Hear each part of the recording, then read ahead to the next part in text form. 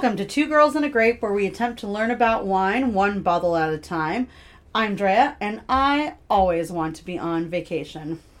And I'm Jules, and I'm always happy to come back to San Diego from a vacation.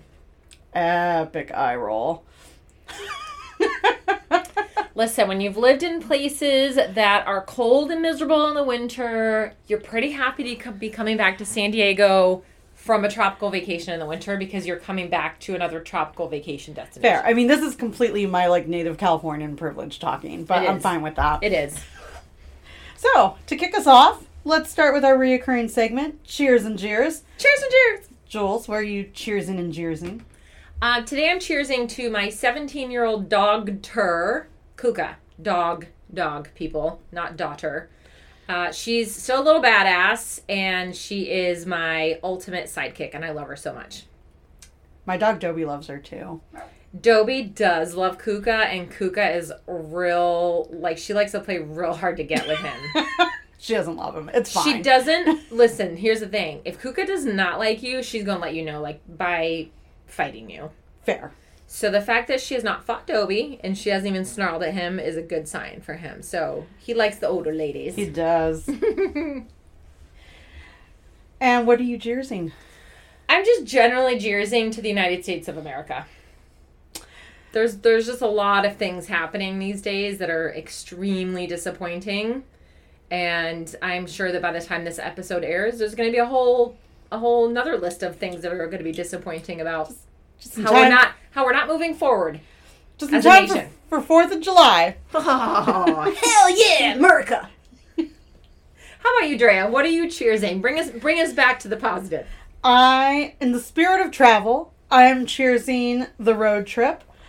But in reality, it's probably because I honestly can't deal with anything more complicated than that at this point. Between the clusterfuck that is air travel, the clusterfuck that is luggage, the clusterfuck that is people, the general fucking public. Yeah, just put me in a car with my dog. Maybe my husband can come. We'll see. And her parents, they just got back from a little road trip. We did just get back from a little Father's Day road trip. Yeah, so that's fun. What are you jeersing? Again, in the spirit of travel, I'm jeersing air travel. The fuck is even going on? And it's everywhere. It's all the things. Why even bother at this point? It is insane out there. The friendly skies are not so friendly. I am trying to book a trip for October, and I am holding out until I can get a direct flight to my destination, because otherwise it's going to be a shit show and a half. Absolutely. So yeah, air travel, not Cheers. So fun. Road trips, always super Cheers. fun. So cheers and jeers.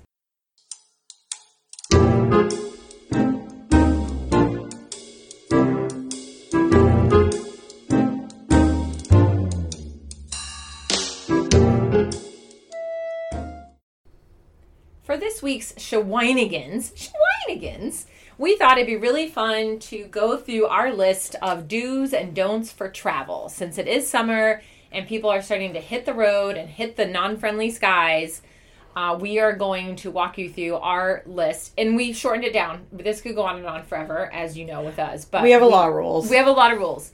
So we're going to go through our do's and don'ts. So my first do is to pack an extra pair of underwear in your carry-on. And also, learn from experience this past summer, or spring in April when we went to Scotland. Also pack your fucking toothbrush in your carry-on.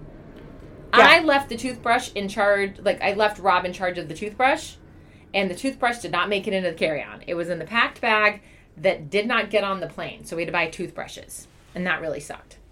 So anyway, do pack underwear and your toothbrush in your carry-on. Don't pack stinky food like a tuna or an egg salad sandwich. Just don't.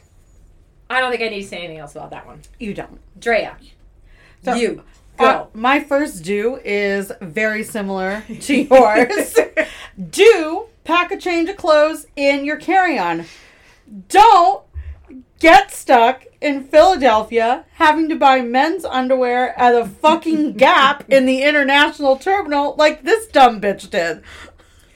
Let me tell you, though, No. I have bought some really good things at that specific Gap in Philadelphia airport on like really good sale. Okay, but why? Why Because Gap? I had time to kill when I was in the airport, and I was like, oh, let me just peruse the Gap. And I'm like, they have a really good fucking sale rack. No, but why would the Gap have men's underwear and not women's underwear? Men don't care about that shit. They're like, I forgot my underwear, I forgot my fucking had underwear. To buy underwear for yourself. There was men's underwear, not for your husband. Yeah. Oh my God. That's 100%, because I got trapped there on a misconnection back from Puerto Rico.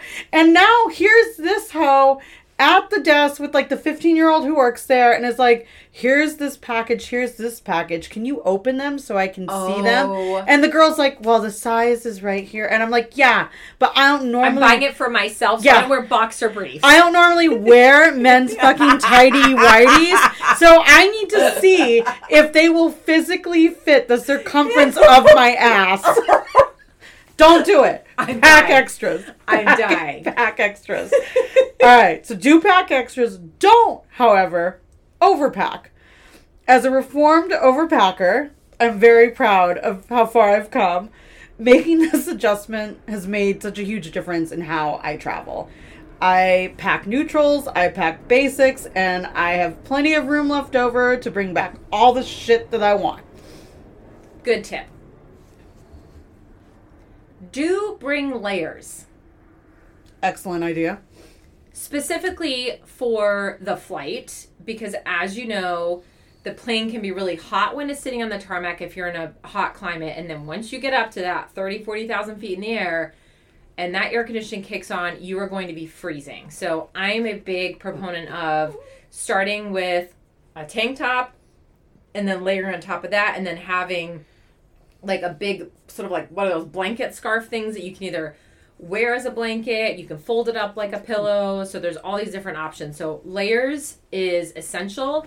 And also layers are really great if you end up having any kind of delay or you get caught without your bag, because those layers can then become different outfits. With the underwear you have in your bag. With a pair of clean underwear, correct. Don't, under any circumstances, walk into an airplane bathroom in your socks or, God forbid, barefoot. It's disgusting. It is unsanitary. And I just can't believe that anybody does this, but on every international flight. It's always an international flight. There's always someone that walks into that bathroom and they're in there in their socks. And I'm thinking, you know that's not water on the floor, right? That is urine.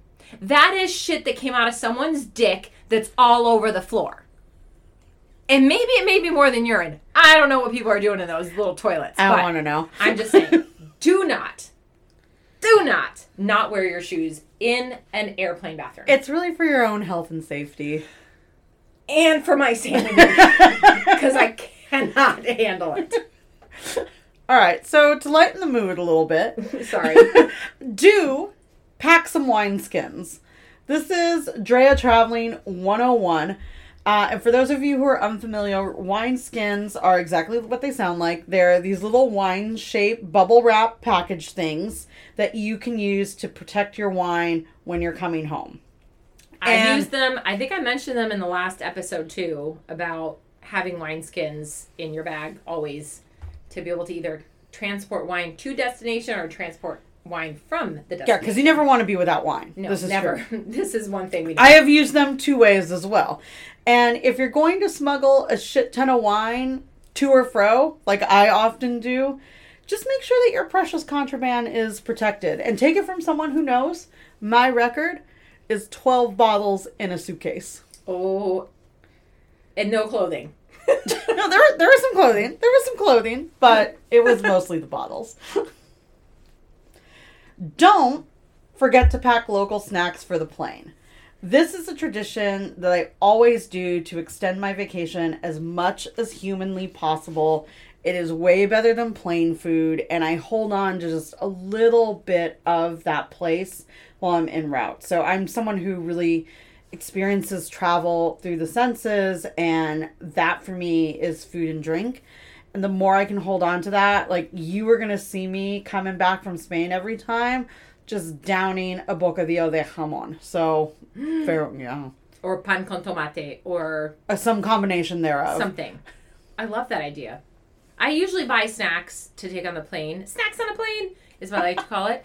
But I've never really thought about it from the context of you're bringing part of that culture, that food back with you. So I'm gonna try to incorporate that on my next trip, which is gonna be who the fuck knows. So, Jules's next tip. Do learn a handful of phrases in the local language of the place that you're going to go. And don't be a basic bitch and learn things like ¿Dónde está el baño? And una más cerveza, por favor. Like, learn how to say hello, how to say goodbye, how to say thank you, and most importantly, how to say, how do I find X, Y, or Z place? Or, I don't speak your language fluently. Can you help me in English, perhaps? It's one of my pet peeves is when people travel and they haven't made any effort to learn just the most basic greetings or phrases that could really go a long way to sort of ingratiating themselves with the locals wherever they are. Well, and even the attempt, I think to your point, Yes. right, is I've seen people who won't even try. Mm-hmm. It's beyond them to even put in the effort to try. And just the act of trying to engage with someone, I think, on their playing field is so... In their country, let's just be clear about this. Like, you are in their country and you're expecting them to know your language. Right. And that is one of the most obnoxious things I've ever witnessed. My favorite is just people on the street. Why aren't these street signs in English? Because you're in France, motherfucker. So yeah, learn a thing or two. Mm-hmm. Get some Duolingo. All right, so don't, and this kind of goes along with the do theme, do not under any circumstances talk more loudly at someone in hopes that this will make them miraculously understand the English language. I have firsthand seen this while backpacking through Italy on a train where this young American man, of course it was a man, Of course it was an American. asked the train conductor about something. And the train conductor basically was like, I don't speak English. And this young man proceeded to yell very slowly at the conductor in hopes that maybe he would understand. And I remember sticking my head out the window and being like, he's not going to understand you. Maybe you should have learned a little bit of Italian before you embarked on this train ride. I don't even talk like that to my dog. Like, what the just fuck? Stupid. It's just so ignorant and stupid. And I appreciate on one hand that you're out there traveling, but I really don't appreciate on the other hand that you have made zero effort to understand what that traveling means and what it might entail in terms of your communication style with other people. See, and that's not real traveling to me. Because you want all the convenience and tradition of home, but just somewhere else. That, like, you want that, go to fucking Epcot. Yeah. Do you know what I mean? Go to Disney. Yeah. Fuck it. Go be a Disney World person. It's fine. Go for it. There's a place for that. Okay, we're not in that place, but... No. All right. So, final do's and don'ts, and this kind of goes with my whole philosophy here, is do be open to possibility. I always try not to have too much of an agenda when I travel. In fact, I maybe make a hotel reservation. I maybe make dinner reservations if there's somewhere I really want to eat. Maybe. But I'm really there to experience the place in kind of that space and that time. Go on a walk. Drink with a local. Get lost. Spend the day reading in a cafe. Get on a train. You know, one of my favorite things about travel is that it opens up possibility in a way that is refreshing and thrilling, and honestly, to Jules's point earlier, should be hard and should be challenging and should kind of make you bend your perception and be uncomfortable, and that's where all the good stuff in travel happens, I think. Get out of your comfort zone. That's the whole point. Exactly. You're going someplace to be someplace else, not to be where you are. And this also leads into my don't, which is don't be an asshole. Like the guy on the train. It's not going to make anything better. It's literally just going to make it worse. And no one likes a fucking asshole. No one likes an asshole. A little kindness goes such a long way when traveling. And I've made some amazing friends over my years, of traveling who I still am in contact with today. And those are the things you remember. So you can't do that if you're an asshole. You can't. And we would love to hear what your do's and don'ts are of travel. So definitely let us know on our Instagram what your do's and don'ts are if they differ from ours. Especially if they do listen to Two Girls and a Great Podcast on the road. Yes. So there you have it. Your Schweinigans for this podcast episode. For today's episode, the wine that we are featuring is a Tassi 2020 Valpolicella from Verona, Italy. The price point for this wine is about $20. The ABV is 12%, and it's basically a red blend of varietals from that region in Italy.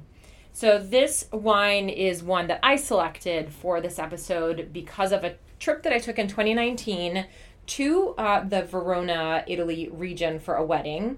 And one of the fun things that we did as my husband and I and our best friend Craig, we went on a wine tour of the Valpolicella wine region.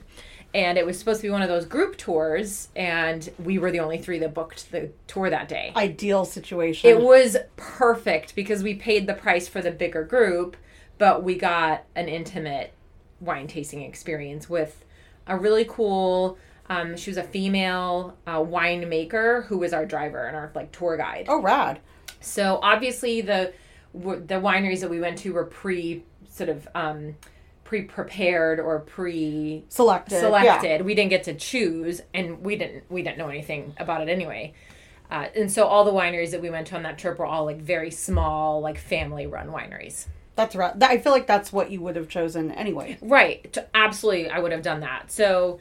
And it was one of the very last big trips that we did before 2020 shut down. In the before times. So it's one of those just it has a really big space in my heart and in my mind for one of the last really fun trips that I took before COVID. So that is why we are featuring a wine from Valpolicella in Verona, Italy. So I'm going to hand it over to Drea, who is going to do her usual very thorough run through of all of the facts that you need to know about not only this wine but also the wine makers and the region. I'm hoping it's not quite as long as our last episode, but I'm gonna do my best. There's shockingly a long history of winemaking in Italy. Look at that. We need to start picking places that have no history, and our episode's going to be 25 minutes. Made this in my garage. Yeah. So this wine that we're drinking today, the Tassi, is actually a blend of 3 different grapes. So they're all local to this region. So there's the Corvina, the Rondinella, and the Corvinoni. And these 3, like I said, grow there in that area and are really utilized to make wines, especially lower production wines from this particular region. So Corvina is an Italian red grape, most famous from Valpolicella. Did I get that? Valpolicella. Better? Again, better, everyone. better. Jules is the linguist. She really is. Everyone who knows me can attest to this. Region. Corvina wines tend to be bright red, lighter in structure, and the most commonly cited characteristics tend to be notes of sour cherry and a lack of color and tannin. So again, this is going to be a really light red wine, which is another reason why we selected it, because it really goes with sort of that summer weather. In blends, Corvina's high level of acidity and distinctive herbaceousness are usually essential to the character of the wine. So you do see this one a lot in blends from the region, because what it lacks in color and tannin, it makes up for in acid and herbaceousness. These grapes also tend to ripen very late in the season, which can be an issue for growers, but thick skins means that Corvina lends itself well to air drying. And what they do there, it's a cool process, is the grapes are spread out on straw mats after picking so that they can develop the sugars while drying out in order to concentrate the flavors. This almost reminds me of how like coffee beans and are grown and then laid out to dry on like those racks. If you've ever been to a coffee bean farm or plantation, I never knew that technique was used in winemaking, which is interesting. And we got to see that actually when we did our tour. I love that. Mm-hmm. Yeah. That's my inner nerd is like, me.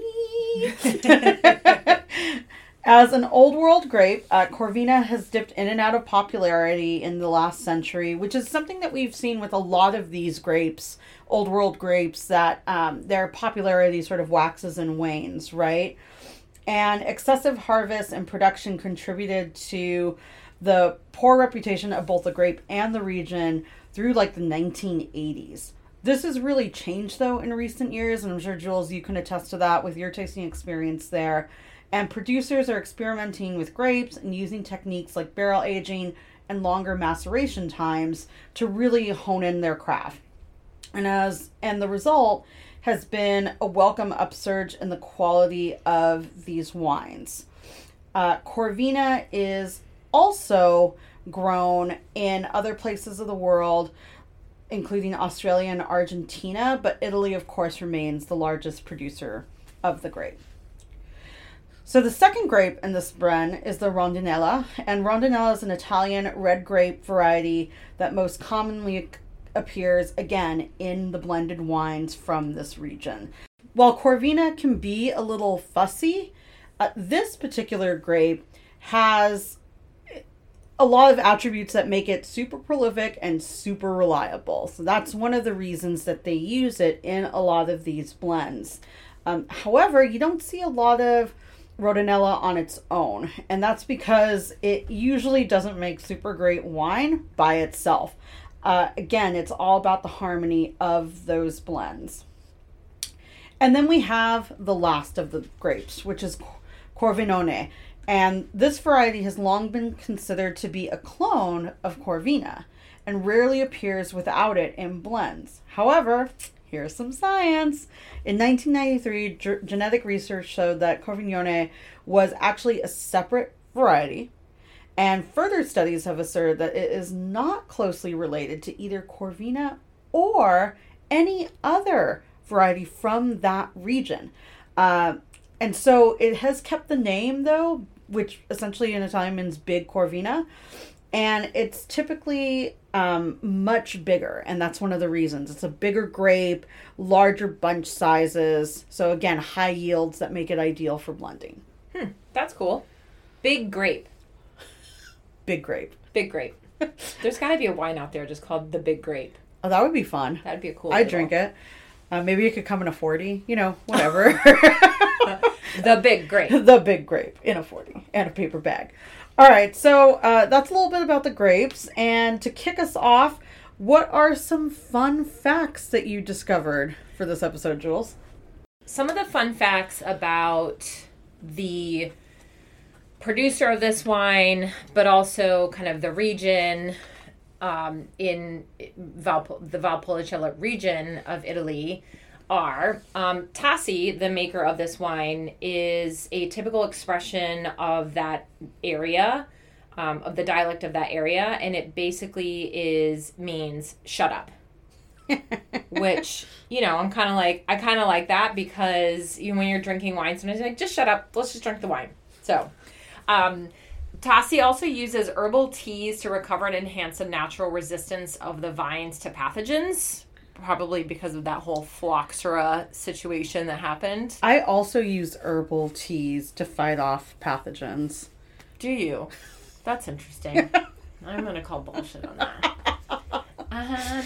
This winery, speaking of vacation wines, this winery has its own, they call it Tenuta Le Cave, and it's basically their own wine oasis resort where you can stay, eat, drink, and soak up the Italian sun. And they have this beautiful pool that overlooks the vineyards, and it just looks all so fabulous, and it really was making me want to take a vacation there. Soaking tubs in the rooms. I just really, just wine and, yeah, into it. So check that out. When I was there for our little wine tour, we went by this this massive production facility, which seemed really out of place in that region. And when I sort of like investigated what we were looking at, it was the Masi Group. And I think probably if you look at wine shelves and you look at Italian wines, you'll see a lot of Masi wines. They're one of the largest exporter in that region of wines to the U.S. But it was just this massive facility amongst all these very small, sort of like family-run vineyards. So it was kind of like a boo hiss situation. I was like, thank God we're not going there. That would have been really disappointing. And finally, our last fun fact is that the Valpolicella wine has several iterations. So it comes, starting from the bottom to the top, are sort of like the cheapest to the most expensive. It's the Valpolicella Classico, the Valpolicella Superiore, Valpolicella Ripasso, and then finally an Amarone. And I have to say that the Amarone was not my favorite wine. It was presented to us like a wine, but it was much more of a port style. Oh. It was kind of like that really heavy, heavy mouthfeel, like it coats your mouth. It had that that heaviness to it, that like a port stickiness. Yeah. So, and it comes in a full, like a regular sized bottle of wine. And it's really expensive, and so you think you're getting this really nice, expensive bottle of wine, but then what you're really getting is kind of like their port type wine. Is it sweet like a port? It is a little bit sweet. So it's definitely one of those things, whenever I see an Amarone on a menu, and I've been out to dinner sometimes, and people are like, oh, we should get that. And I'm like, absolutely not. That is not the appropriate wine for what we're having for dinner, because it's way too much. Well, that seems like a lot. It was a lot. So anyway, those are your fun facts about the Valpolicella region and for our winemaker Tassi today. Now that we've had some fun facts with Jules, let's talk a little bit more about the region itself. So Valpolicella, did I do better? Yes, did I do better? So good. Thank you. Is probably the most famous red wine district in northeastern Italy's Veneto wine region. And the viticultural area spans a considerable chunk of western Veneto, stretching from north into the hills above Verona for approximately 10 miles or so, and east to west for more than twice that distance. So it's a pretty large viticultural area. The hills here rise to more than 600 meters or 2,000 feet into the fresh subalpine air, and this creates a patchwork of aspects facing in every direction. So when we talk about vines that are facing like easterly or westerly or sun side or shade side or sloped or whatever, you're getting the full gamut in this region. So it's a really diverse area for growing, which means that there's a lot of possibilities. And that's going to be fairly unique too.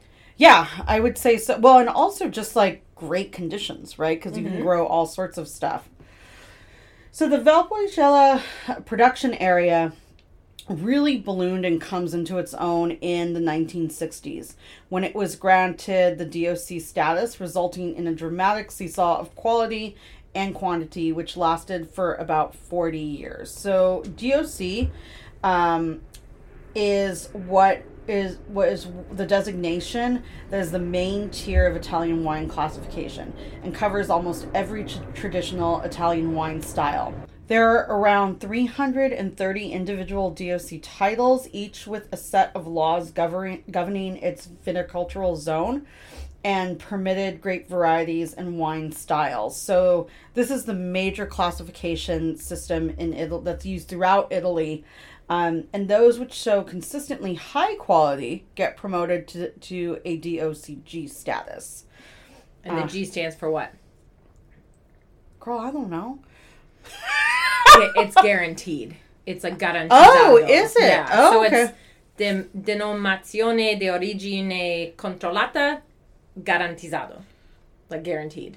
guaranteed. So the stamp. DOC is a good label, Right, like and then the it's DOCG is the a little higher, extra. yeah, higher standards. So I knew that there was standards, but I didn't know that stood for guaranteed. So that's Well, if you would have done your research, I know. you'd know. Well, you know, she was on vacation. Mm-hmm. And then before that, she had COVID. Yep, it's guaranteed Ti- origin. Times are hard. Mm-hmm. Everyday wine from this region, whether guaranteed or not, tends to be bright, tangy, fruity, with aromas of blueberries, bananas, and sour cherry notes. Mm. And I find that combination really interesting. And full disclosure, I don't drink a ton of Italian wine. Shocking, I know, based on this research here. This woman likes her California wines, people, and her Spanish wines. Mostly Spanish wines, Portuguese wines, A lot of California wines. Greek wines, some Central Coast wines. Mexican wines. Yep. Okay, I take it back. She doesn't just like California wines. She does like a lot of wines. Fine. I mean, I'm also willing to learn. I like new favorites. That's fine. And so because of these different notes, what's interesting about this wine and what I thought we could do a little experiment during our tasting is it can be enjoyed at room temperature or slightly chilled. Good thing I have it in my wine fridge. Fantastic. It's not, because right now, room temperature, people, in Well, my house, nope. it's about 80 degrees. So we do not want to be drinking room temperature. I think room temperature wine is like in the 70 degree range. Would be like Yeah. what room temperature would be. Whereas a wine fridge brings it down to like the 60s, I think. Yep. Yeah. So it's not chilled like in the fridge, but it's chilled down from room temperature. Right. You wouldn't chill it like you would a Lambrusco. Oh, I love a Lambrusco. We should do a Lambrusco on the show. Foreshadowing. Done. We have a lot of things we want to do. So, you guys, seriously, just be subscribing, be listening so we can continue to do this and maybe get a sponsor. Or a free bottle of wine. Or just a free fucking bottle of wine would be great. A high five. Yeah, so FYI, people, Drea and I buy every bottle of wine. We are not do. given wine. We're not gifted the wine. We We do this choose out of our the goodness wines. of our hearts for we, you. We choose our wines based on like the fact that we want to share the wine with you, not because we are being compelled to share the wine.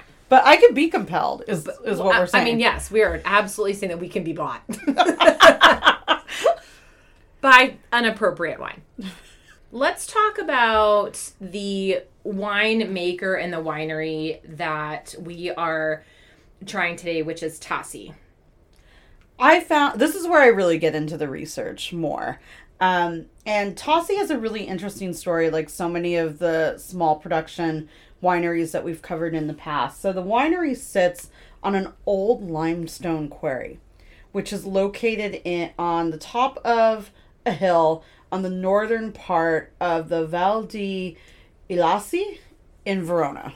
Sounds good. Sounds good, right? Mm-hmm. The quarry was abandoned in the 1970s, and it was converted by Tassi to make a unique winery and vineyard experience. So for them, it was always about the two things together. It was about growing the grapes, but also having this place where people could go to really experience the culture and the terroir represented in the wine. Side note, I think it's interesting that Drea pronounces it quarry, and I pronounce it quarry. Oh. Listeners, how do you pronounce the word Quarry? Query or quarry? Okay, back to the podcast, everyone. Polls will close 24 hours after release. As I was saying, the history then of the space goes back quite some time. So in 1922, Le Cave opens, and this is a quarry to extract limestone for a factory in Tregnago, and in 1963, which is a cement factory, and in 1963, the cement factory, which was really the most important of the valley at that time, it was a huge pinpoint of industry in this area, was closed down. And in 1975, Le Cave ceased production as well. It's not until 2003 that the authorities in that area to start to look at that land for a new purpose, and they decide that they want to convert the site into a landfill designed to hold hazardous waste material. Ugh. So as you can imagine, this doesn't go over very well, and it just so happens, happenstance that same year, Tassi, the wine label, starts planting vineyards on the southern border of the Le Cave site. Then there's a breakthrough. Also known as a quarry. Fine, whatever. In 2004, there's a breakthrough following the opposition of 49 civil societies organizations, various protests, which involved thousands of members of the local communities, and the dump project is dismissed. This really paved the way for Tassi, and in 2006 they began clearing the land, planting new vineyards beyond that southern border where they had originally started growing their vines, and renovating the old and abandoned buildings that were already on the property. In 2012, Tassi is formally founded and starts producing wines from this area. And in 2013, after 10 years from the initial work on the site, they finally open their doors. And that includes the winery, the tasting room, and their organic farm. And the hotel. And the hotel. And the yes. Oasis. The Oasis. That we all want to go visit now. So the old industrial buildings have been converted into rooms and suites, a restaurant with breathtaking views over the valley, a wine shop that offers tasting and tours every day, and a spa. Lesai. I mean, this really does sound like the ideal vacation destination. It really sounds amazing. I kind of wish I would have known about this when I was there. Redo. I kind of want to redo. It was also hot as fucking Hades when we were there. Because you were there in the summer, right? In July. Oh. It was, I don't think I've ever sweated so much. It was so hot. Yeah, go in like November. But it was still awesome. Still had a great time, so it's fine. First world problems and all that. You get to travel to Italy and it's hot. Boo-hoo. So sad.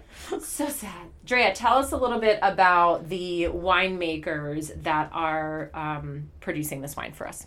So the winemakers are actually three friends who decided to make honest wines that really reflect the region that they're from. And they are Michelle, Matteo, and Mattia.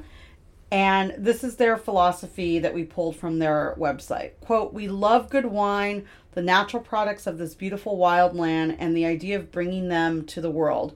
We don't like pesticides, Boo.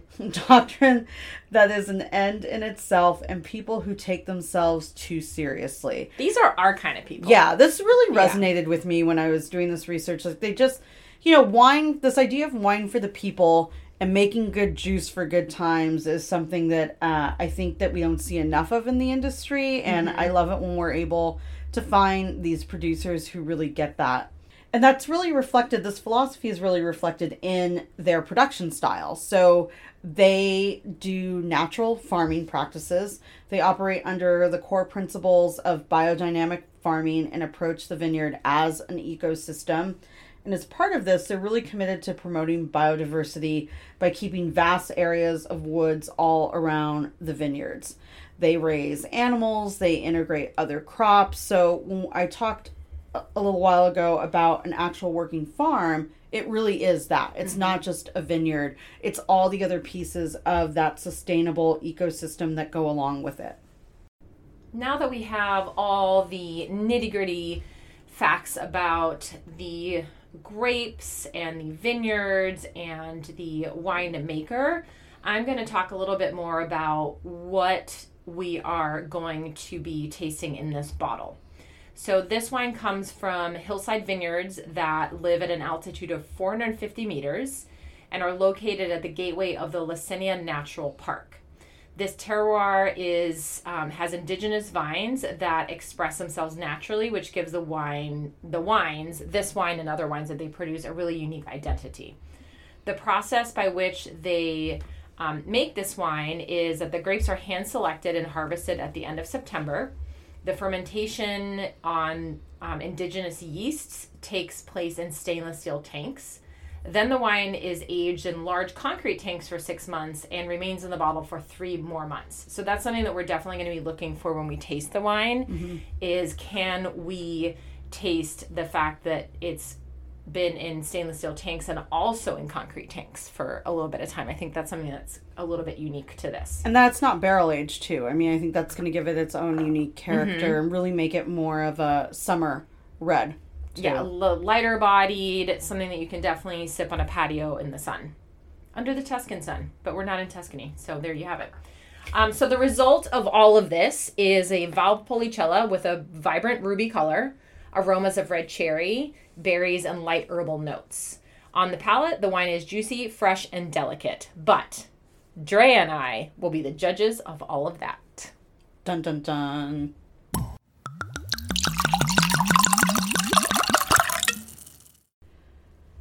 For our tasting discussion, we'll start where we always do, with color.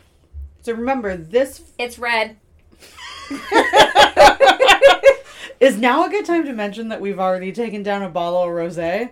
We don't talk about these things. We don't talk about Bruno? No. Captain Obvious, aka Jules. It's red. But, so, according to the tasting notes and the varietals, it's supposed to be a lighter red. This is a ruby red to me. Absolutely. It is. If you hold it up to the light versus, we're kind of in a dark room right now, but if I hold it up to the window and I'm getting a little bit of sunlight, it's got that beautiful ruby color. So you can see through it. It's not like a Zinfandel or a Cab where it's matte or opaque, where you can't see through it. Like, you can really see through this wine. It does really look like a ruby. And if you look from the top of the glass down, it has almost a little bit of a rusty red color. And it is translucent, though, to your point. Like, I can see my hand through the bottom of the glass. Yes. Yeah. Maybe that's just the wine talking. Could be. Impossible to say. Okay, so as you're taking a chug over there, how's that nose coming down? What are you getting on the nose? You go first. This is some fucking cheating right here. Drea's better at this than I am. So, definitely getting that cherry. Those sour cherry notes and that herbaceousness. Like, those two things come across so clear. I'm not getting the cherry, but I am... Okay, I was trying to put my finger on that's why I was like, you go first. What am I getting? It's that herbaceousness. It's not quite oregano, like... Yep, oregano. I'm just going to say oregano, thyme, rosemary, a little bit of tarragon, too. There's a little bit of that, like, licorice. That's one. I'm not getting the thyme or the rosemary, but I'm getting... It is a little bit of that, like, licoricey, like, very potent fennel-y almost. Yes. Well, and I think, too, that corresponds with the other note that I'm getting, which is it's a little peppery on the nose. Okay. A little bit of black pepper, I think. I was going to say white pepper. But it's because, I think you're colonialism. I think you're just being contrary. Oh, you're right. It is because of colonialism. Fuck. We haven't mentioned that once in this one, so we gotta throw it in. Don't worry, I'm getting ready. Okay, taste. All right, let's take a sip. Like we haven't already, people. But I will say the very first sip I took of this, I was like, "Whoa, pepper!" I mean, black pepper all the way. Yeah. And I know I just said white pepper for the nose, but this is like a spicy, but not in a heat kind of way. We're nothing if not specific on this podcast. We also want you to interpret the wine and however you want to interpret it and not just be beholden to like what we see and smell and taste. Well, I think that's what's great about wine too, right? It's so referential. It's all about what your palate knows and expects. See, I definitely I get the pepper, but then those herbs kick in almost immediately. It's so good. And the finish are those fruit notes. So and we're talking but not sweet fruit though. No, it's not sweet at all. This is such a great late afternoon, like golden hour red wine. Yeah. When it's a hot day and you're like, do I really want red wine? This is really This is what good you want. This is what you want. because it's a little bit cooling in nature because of the heat that it has a little bit with like the herbs and the spices that you're getting. Mm-hmm. And it can hold up to some pretty bold food too, I think. Yeah, and that finish is, it softens out with, I think, with the sour cherry, raspberry, early summer blueberry, things that are going to be, fruits that are going to be a bit more tart on that back end, but still really, gives it a nice, refreshing quality to the wine. Yeah, I'm a fan. Big fan. Let's talk about food, because we love food. We do love food. So, Jules, I take it, based on our notes, you want me to go first with my pairings? Basically, I'm just saying whatever Drea says is going to be a great pairing. So, to your point, this is definitely, it's, what I love about this wine is you can drink it alone on a sunny, golden hour afternoon. Mm-hmm. But it would 100% stand up to some pretty hearty food. Such as? This is something I would love to pair with some sort of wild game. So wild boar, grilled venison, I think would be amazing with this wine. Something that's going to have kind of that more gamey, woodsy characteristic to it in terms of a protein. This is also something which, I would pair with a spicy red sauce and pasta. I just think that would be a delightful pairing. And to that point, I would also drink this with Thai food.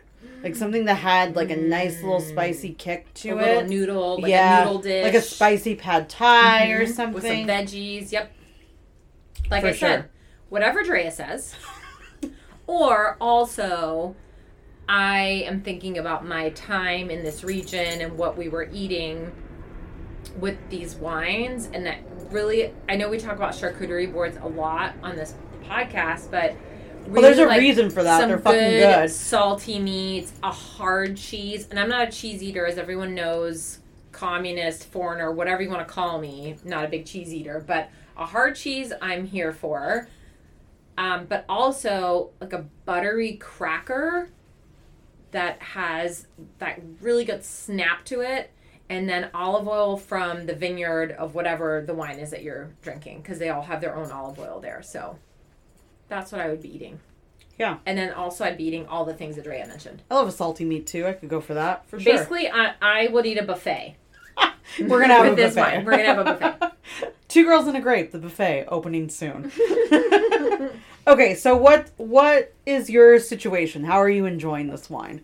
So I feel like I can't really go somewhere other than where I experienced this wine in the first place, right? So Calgon, take me away.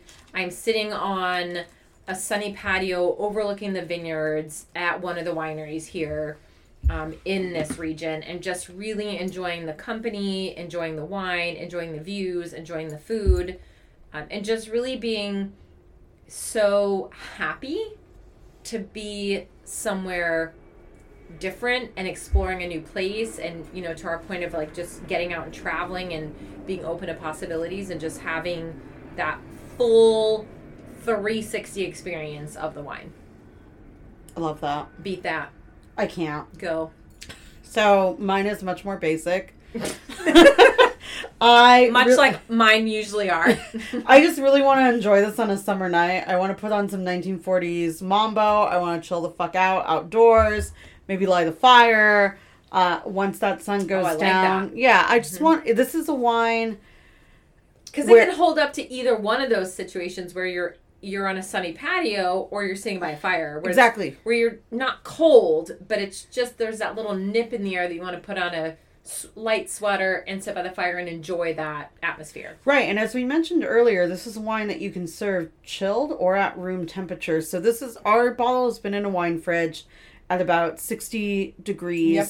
We've left it out though, so our next pour it'll be a little warmed up. And I personally love wines like that, and I love to savor them because they change and develop and make you think as you work your way through the bottle. So, yeah, I want to work my way through the bottle with some 1940s Mambo.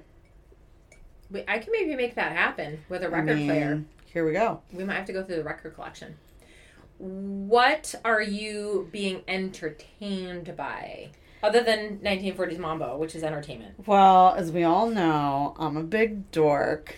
She likes to read, everyone. I love to read. Push the glasses up the nose. And in my undergrad days, I had a specialty in pre-1600 literature. Of course you did. And so... My undergrad days were, my specialty was going to the bar. And I must have Not really, guys. I actually was a little bit of a nerd, too. I was not a party girl. I ended up taking like 6 or 7 Shakespeare classes. Love Shakespeare. So, I mean, Two Gentlemen from Verona, what could be more appropriate? That is so appropriate. Right?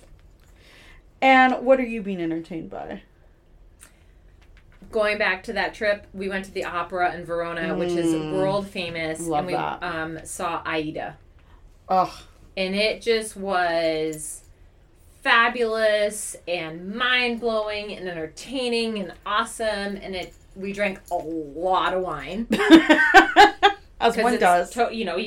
They literally, the guys, like, you go to a baseball game here in the U.S. and the guys are like, Bud Light, lemonade. They're like, we have good wine. And I'm like, yep, we'll take 2 bottles of that.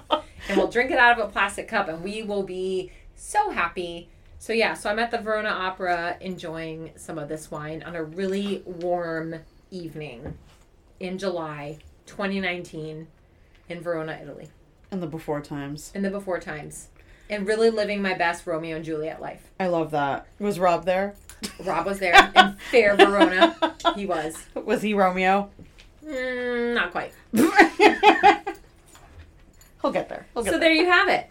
That is our tasting for our wine this week, which is the Tassi Valpolicella from 2020.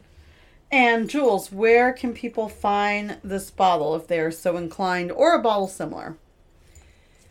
We found this wine at a local wine shop here in San Diego called Vina Carta, which I think we've mentioned before on the podcast. It's a great little wine shop in the Little Italy neighborhood of San Diego. We love them there. Shout out to Vina Carta. Thank you so much for carrying amazing wine. But if you are not locally in San Diego, which I know hundreds of you are not, Wine Searcher is going to be your best friend to find a bottle of this wine or something similar.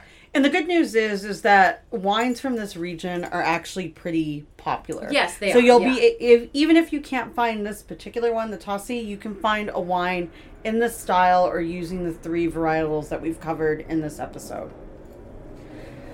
So speaking of episodes, we are looking towards the end of summer in August. And you know what that means? That means everyone goes back to school. Back to school, baby! Rodney Dangerfield. Watch the movie. So good. So in the spirit of going back to school, we will be doing an arc of episodes centered around wines from the places we went to school. Which might be challenging because Drea went to Berkeley undergrad, which is in fucking California. Jules went to University of Illinois at Urbana-Champaign, which is in the middle of fucking nowhere, Illinois. So well, they make wine everywhere now. This is going to be challenging. So climate change has been good to you in the Midwest. Jules may end up picking something that she drank in college. Oh, because that's going to be better. Hello, Boone's Farm. Foreshadowing, everybody. Shout out to the Boone's Farm. But anyway, so that's what we have up our sleeves. Look forward to that for our August arc. And the best way you can get in touch with us is to follow us on Instagram at 2 Girls in a Great Pod. That's TWO, Girls in a Great Pod. That's also our Gmail address, 2 Girls in a Great Pod. Slide into those DMs. Give us your recommendations. Tell us what you were drinking in college. Tell us what you were drinking the last time you were in Italy. And if you want to continue to support our podcast, please leave us a review on iTunes, Spotify, Google, wherever you listen to podcasts. We would very much appreciate it. And share our podcast with your friends who like to drink wine. Have a podcast Sharing party. is caring, everyone. That's right. And until next time, Salud.